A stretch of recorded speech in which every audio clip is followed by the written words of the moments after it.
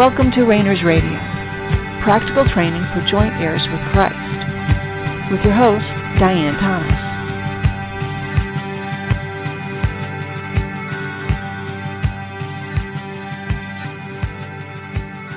Good evening, and welcome to Rainers Radio.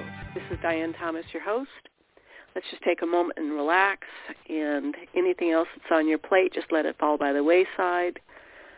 Just let yourself be available and remind yourself that you are in Christ, in your spirit. You're already one with him. You don't need to achieve anything or get a better relationship. You don't need to get closer to him. He's right there.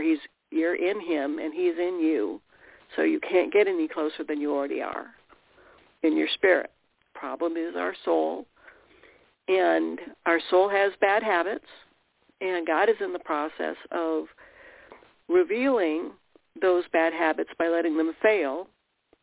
Those bad habits are created by lies we believe, by wounds of rejection and hurt that we've suffered, and some that we've inherited, and some that are related to our enemies, the world system we exist in, and our enemy, the devil, and also, the things we do to ourselves, our self-sabotage, and our deceiving ourselves, and our, wasting our time.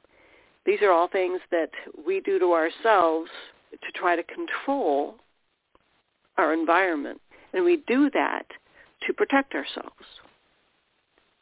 God knows all that. He doesn't hold it against us. He gave you the soul he wanted you to have to accomplish his purpose. Now, his purpose is that you would be one, spirit, soul, and body, in him. He likes your soul, just like he likes your body. Now, your spirit's already one with him. That's not the problem. Our issue is our soul. Our body's going to follow along wherever the soul goes. So we don't really want to focus too much on what's going on in the body, which is kind of the opposite of what so much of organized religion does. It focuses on behavior. Well, we're not going to do that. We're going to focus on where God is focused, which is your soul, your mind, your will, and your emotions. You're a thinker, your doer, and your feeler. Basically, what God has given us to live this life here on this earth. Most of us, if we talked about our spiritual life, in a sense, we wouldn't know what that means. We would very often describe things that are going on in our soul and not in our spirit. We've really not had much experience being able to delineate and describe spirit. Because there's been such a melding of spirit and soul, the concepts. Supernatural and spiritual are worlds apart, are totally different things. And the soulical realm is a subset, is a part of the supernatural realm. And yet we still, Christians, when I say we, I mean those of us who have been born again, who have been re-spirited. And we are drawn by the goodness of God to become one with him. It's not about doing for him or making him happy. It's that he loves you and he wants you whole and complete and entire. Now, he doesn't do that with everyone. I don't know why, and that's up to him. Since he created time, he has control over it. Sometimes I wonder if he's just going to go back and forth, throughout time, reconciling all things to himself.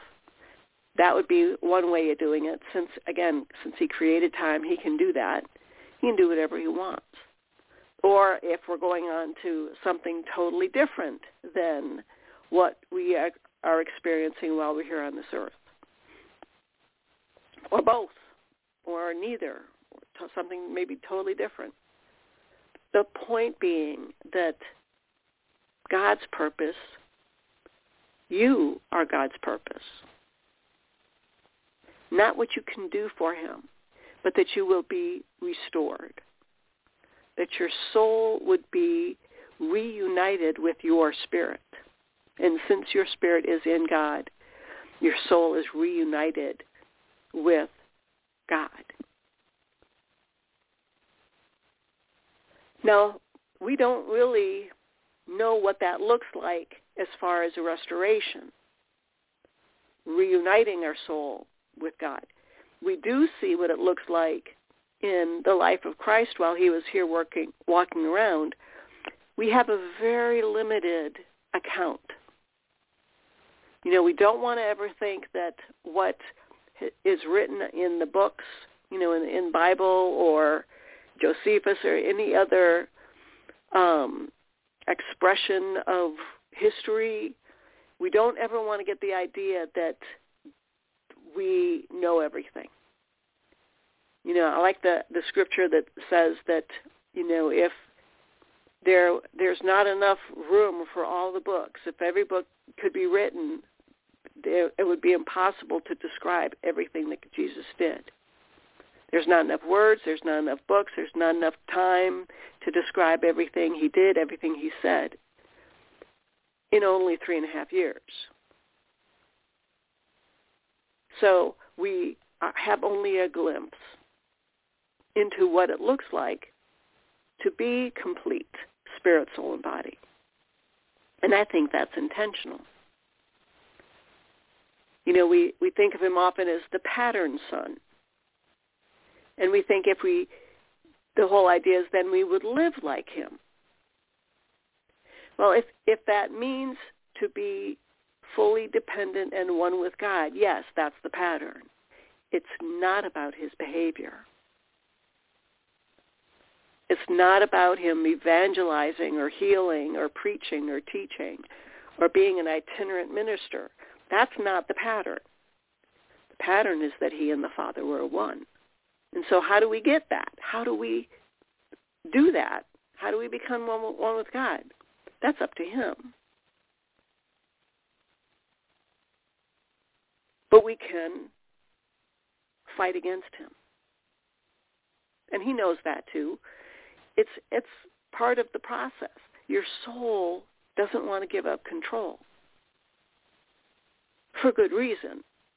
God doesn't hold it against us because our soul has been protecting itself, protecting us for its entire existence, protecting it from more wounds, more lies, being rejected more, being hurt more. You know, the fear, the constant stress, the anxiety that's in this world, whether there's a lot going on in the world or not, because our soul is separate from our spirit, it's on its own and it's not made. God did not create your soul to live independent of your spirit. So your soul is flailing. Your soul is always trying and just reasoning with your soul, trying to help it understand, isn't enough. Your soul needs to be reconnected with your spirit.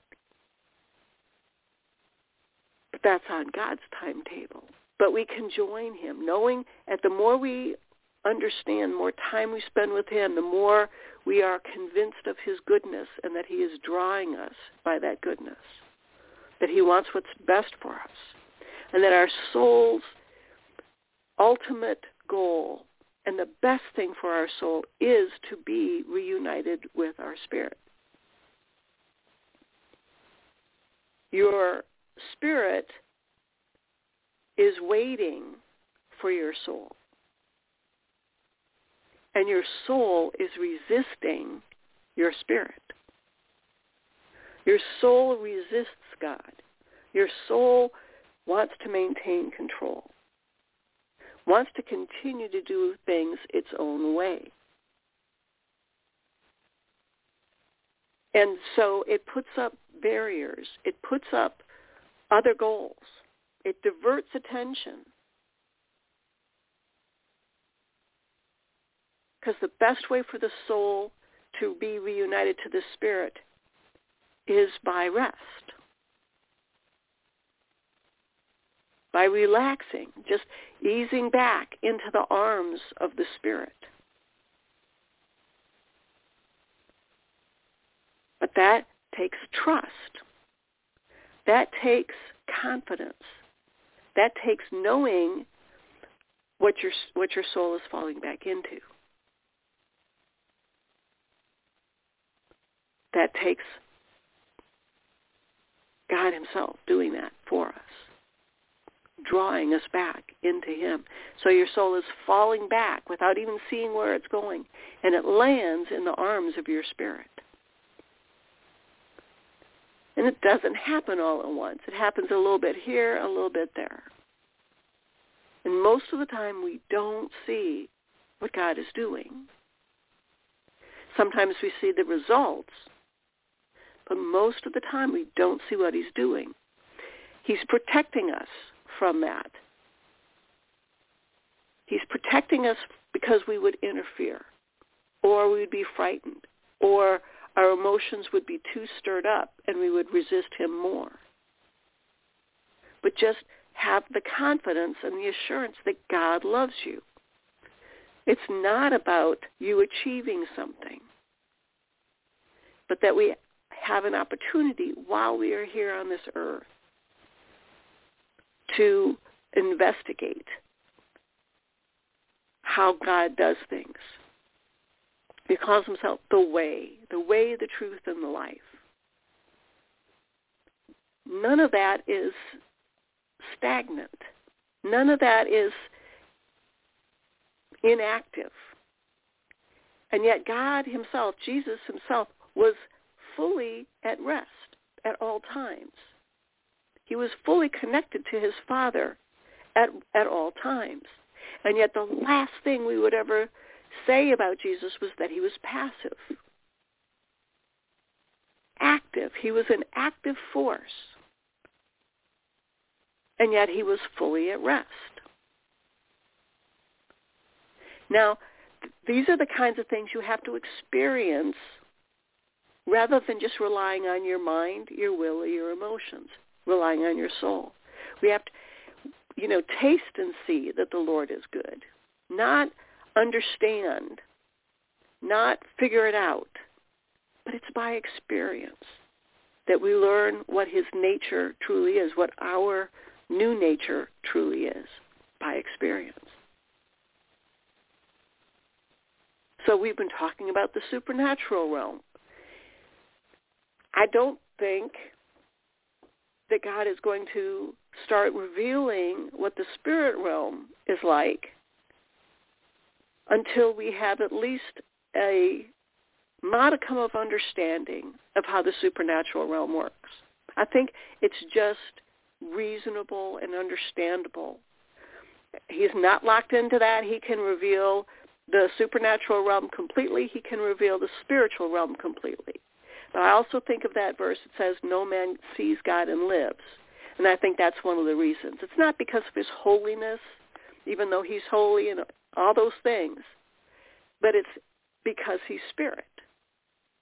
And our physical senses have become so distorted and separate from spirit that it would be devastating to our physical body. And likewise our soul. For our soul, if God wanted to, he could reunite our soul and our spirit like that. But I think it would warp the very nature, the very character of our soul that he wants to retain. He wants your soul to be restored to the soul he gave you when he first gave you your soul. And let's just say, I don't know when it was, but let's just say it's when you were a child, when you were a baby in your mother's womb, that's when you received your soul. That's when you received your body. Let's say you received a soul at the same time. And you were dead in your spirit. So your soul was your main source of life and existence and trying to understand reality.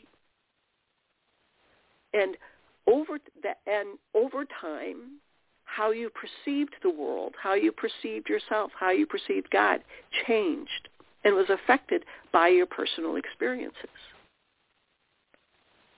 But none of that did reality. Your experiences don't affect truth.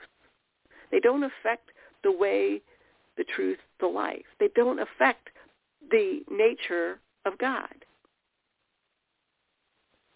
They affect our perception of God. We draw conclusions based on our experience, and then we never question them.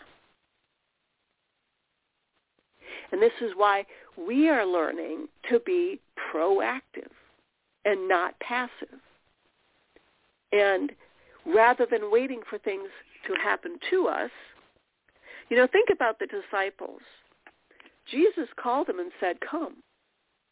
And sometimes, they'd been following him around for a long time. They'd heard about him, and some of them were following him. Some of them, Jesus just passed and picked him out and said, "Okay, you." And we're not just talking about the 12. We're talking about the hundreds and sometimes thousands following him. He had something they wanted. He offered hope and peace and healing and a way to God. And that was desperately wanted, desperately desired. That was something that they, even if they didn't know what it was, they knew they were lacking. Now, for your soul to admit it has lack, that could be very difficult for some of us to embrace that concept, that your soul isn't enough. Your soul doesn't have life of its own. The life that satisfies, the eternal life, is in your spirit. Now, in your physical being, okay, you're walking around, you have physical life, and your soul has a soulical life, but it's in the soulical realm, the supernatural realm. It's not spiritual life. In other words, it was a life that was taken from spirit, separated. We could, denatured, deconstructed and put into your physical body, deconstructed and put into your soulical body. It's not a godly life. Now everything that God creates, everything. He creates that life, but it's not the same as the spiritual life. So we have a tendency to think, okay, that when we're talking about like our spiritual, this is one of the reasons we ended up talking about supernatural abilities as spiritual gifts, is because we wanted them to be so special that we were off the hook when they didn't work in our lives. Because guess what? Our soul doesn't want to have to change. If you truly believed that every single thing, activity, behavior that Jesus did while he was here on this earth is possible for you. It's possible for you right now to raise the dead, to be, transfigured, to have power and authority over time, over the elements.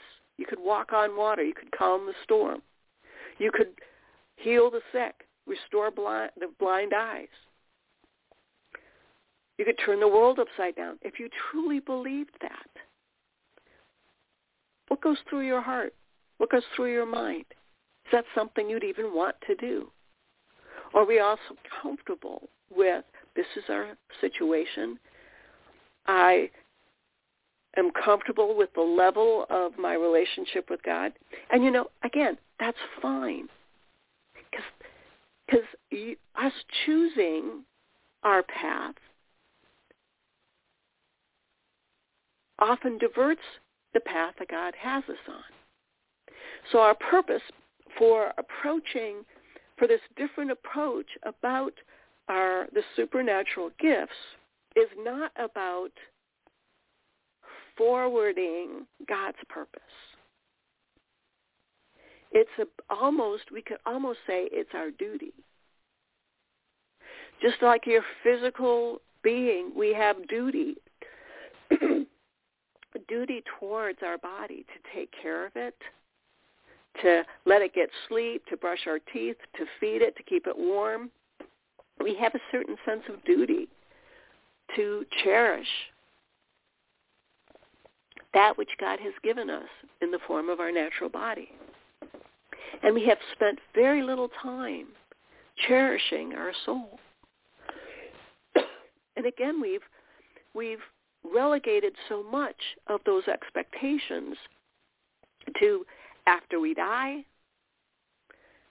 to special people with anointing or a special purpose in life or a ministry. And now there are some who seek that and want that, and that's very often temperament, and sometimes it's a drawing of God, but there's a wide variety. But for each one of us, we have the wonderful opportunity. We're so blessed to be able to have the opportunity to respond to God as an individual.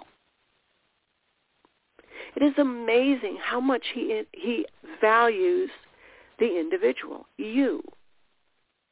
Your soul, your body, your spirit, your mind, your will, and emotions, your past, your present, and your future. He values you. And sometimes that, in and of itself, can be overwhelming. Because we want to maintain control. So the more we are proactive, one of the things that does is it keeps us from reinforcing our soul's control over our relationship with God.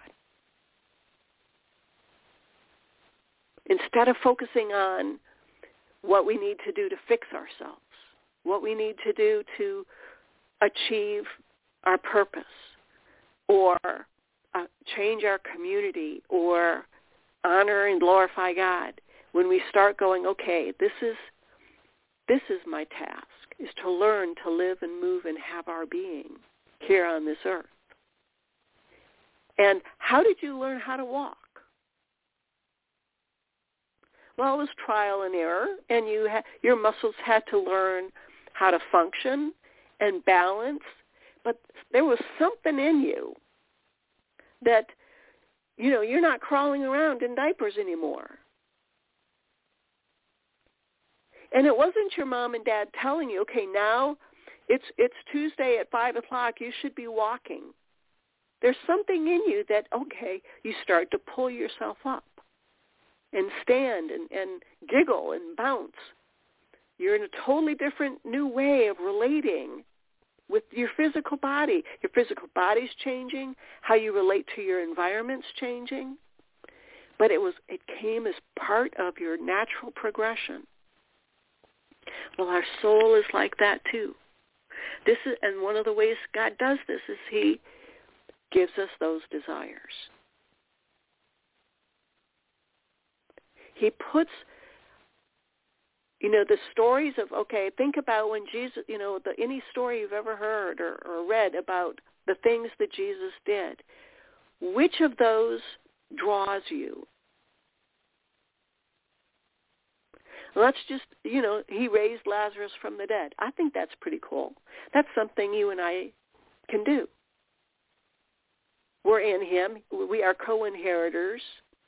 We're joint heirs. Everything he can do, we can do, except for be the Savior of the world. That was a one-time task that he did. It was done. You can check that off. Doesn't need to be done again. You don't need anybody else to pay for your sins. Your sins have been forgiven. They're done, period. So now we focus on what's on our plate to do. What are the, to use a playing card analogy, you've been dealt a hand. What is your hand? It's not about what somebody else has been dealt, what somebody else understands, what they believe. It's about you. Now, God has put you in relationships, in circumstances and an environment, but that's for you. And he'll use you to affect others in your circumstances and in your environment, in your relationships. But that's for you.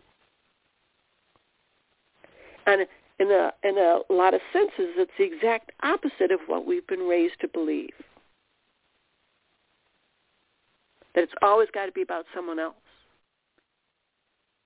God says no.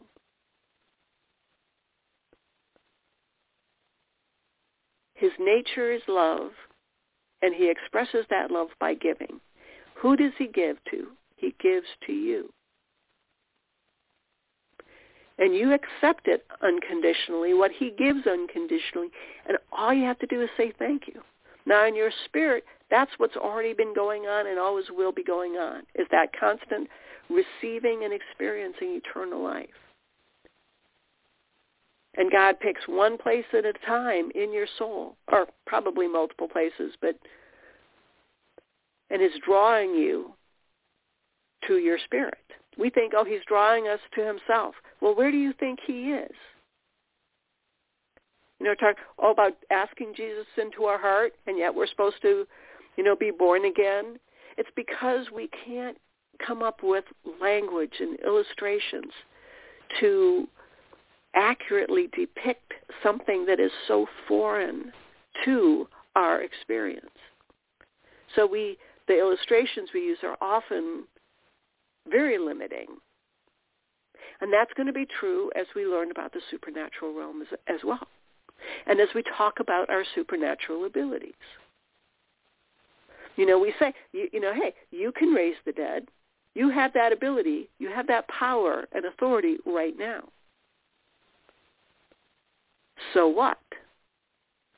So we start where we're at. And we start with just, okay, what is God drawing you to? And if he's not drawing you to something, just pick something, because it doesn't matter. You're going to get to everything. And if you start going down the wrong path, God will correct you and say, skip back over here. That's somebody else's path. So we don't have to worry about missing him. But going back to our discussion about how you learn to walk, it's part of the process. It's not, we didn't, as a little baby, we didn't decide, okay, today I'm going to walk. Our parents didn't decide, okay, you should take your first step at, 6:22 this morning. I'm going to put you down and you're going to take your first step. No. It happens when it happens. It's the direction. It's the process. And God is leading us down that process. He is restoring our soul. We can cooperate with him by learning how the supernatural realm works. So when we talk about the supernatural abilities that we have, start relating them to your desires that God has given you. Again, let's say, raising the dead. What abilities did Jesus have? What supernatural abilities did Jesus have in his soul that he called on? Why wasn't he going around and raising everybody from the dead? Why wasn't he healing everyone? We know he didn't. Why did he go where he went? Was that a word of knowledge, a word of wisdom? Did he have, the ability of healing? Well, of course he did. But how did that operate? When he was walking on the water, what was he thinking? What was he feeling? How did he know to do that? So rather than start focusing on your abilities now, hopefully you've been spending time already over the past weeks and months, but let's switch and think about what Jesus, and ask him, when you when you were walking on the waters and then called Peter out, what was on your mind? I'll bet he was excited. I'll bet he was excited because he knew Peter. And he knew it was going to be Peter coming out of that boat. So do both. Be thinking about what you're interested in, what your desires are, what, perhaps you already know what some of your supernatural abilities already are. And you can come up with your own homework assignments. You can come up with, and then anytime you have any questions or want some feedback, drop me a line at diane@therainersclub.org. But also, we can learn when we make ourselves available. And go ahead, use your imagination. Put yourself in Jesus' shoes. What would that be like? Calling forth Lazarus, someone you love, snatching him from death, restoring him to life, while everyone else is crying or saying, no, you can't do this. It's too late. He stinks. So anyway, think about those things. We'll start getting into some more detail, but really want to set the groundwork that this is something that it's not about being special. It's about being who we are. So thanks for tuning in. We'll be getting back together again the same time next week. Until then, this has been Diane Thomas of Rainers Radio. Have a great night.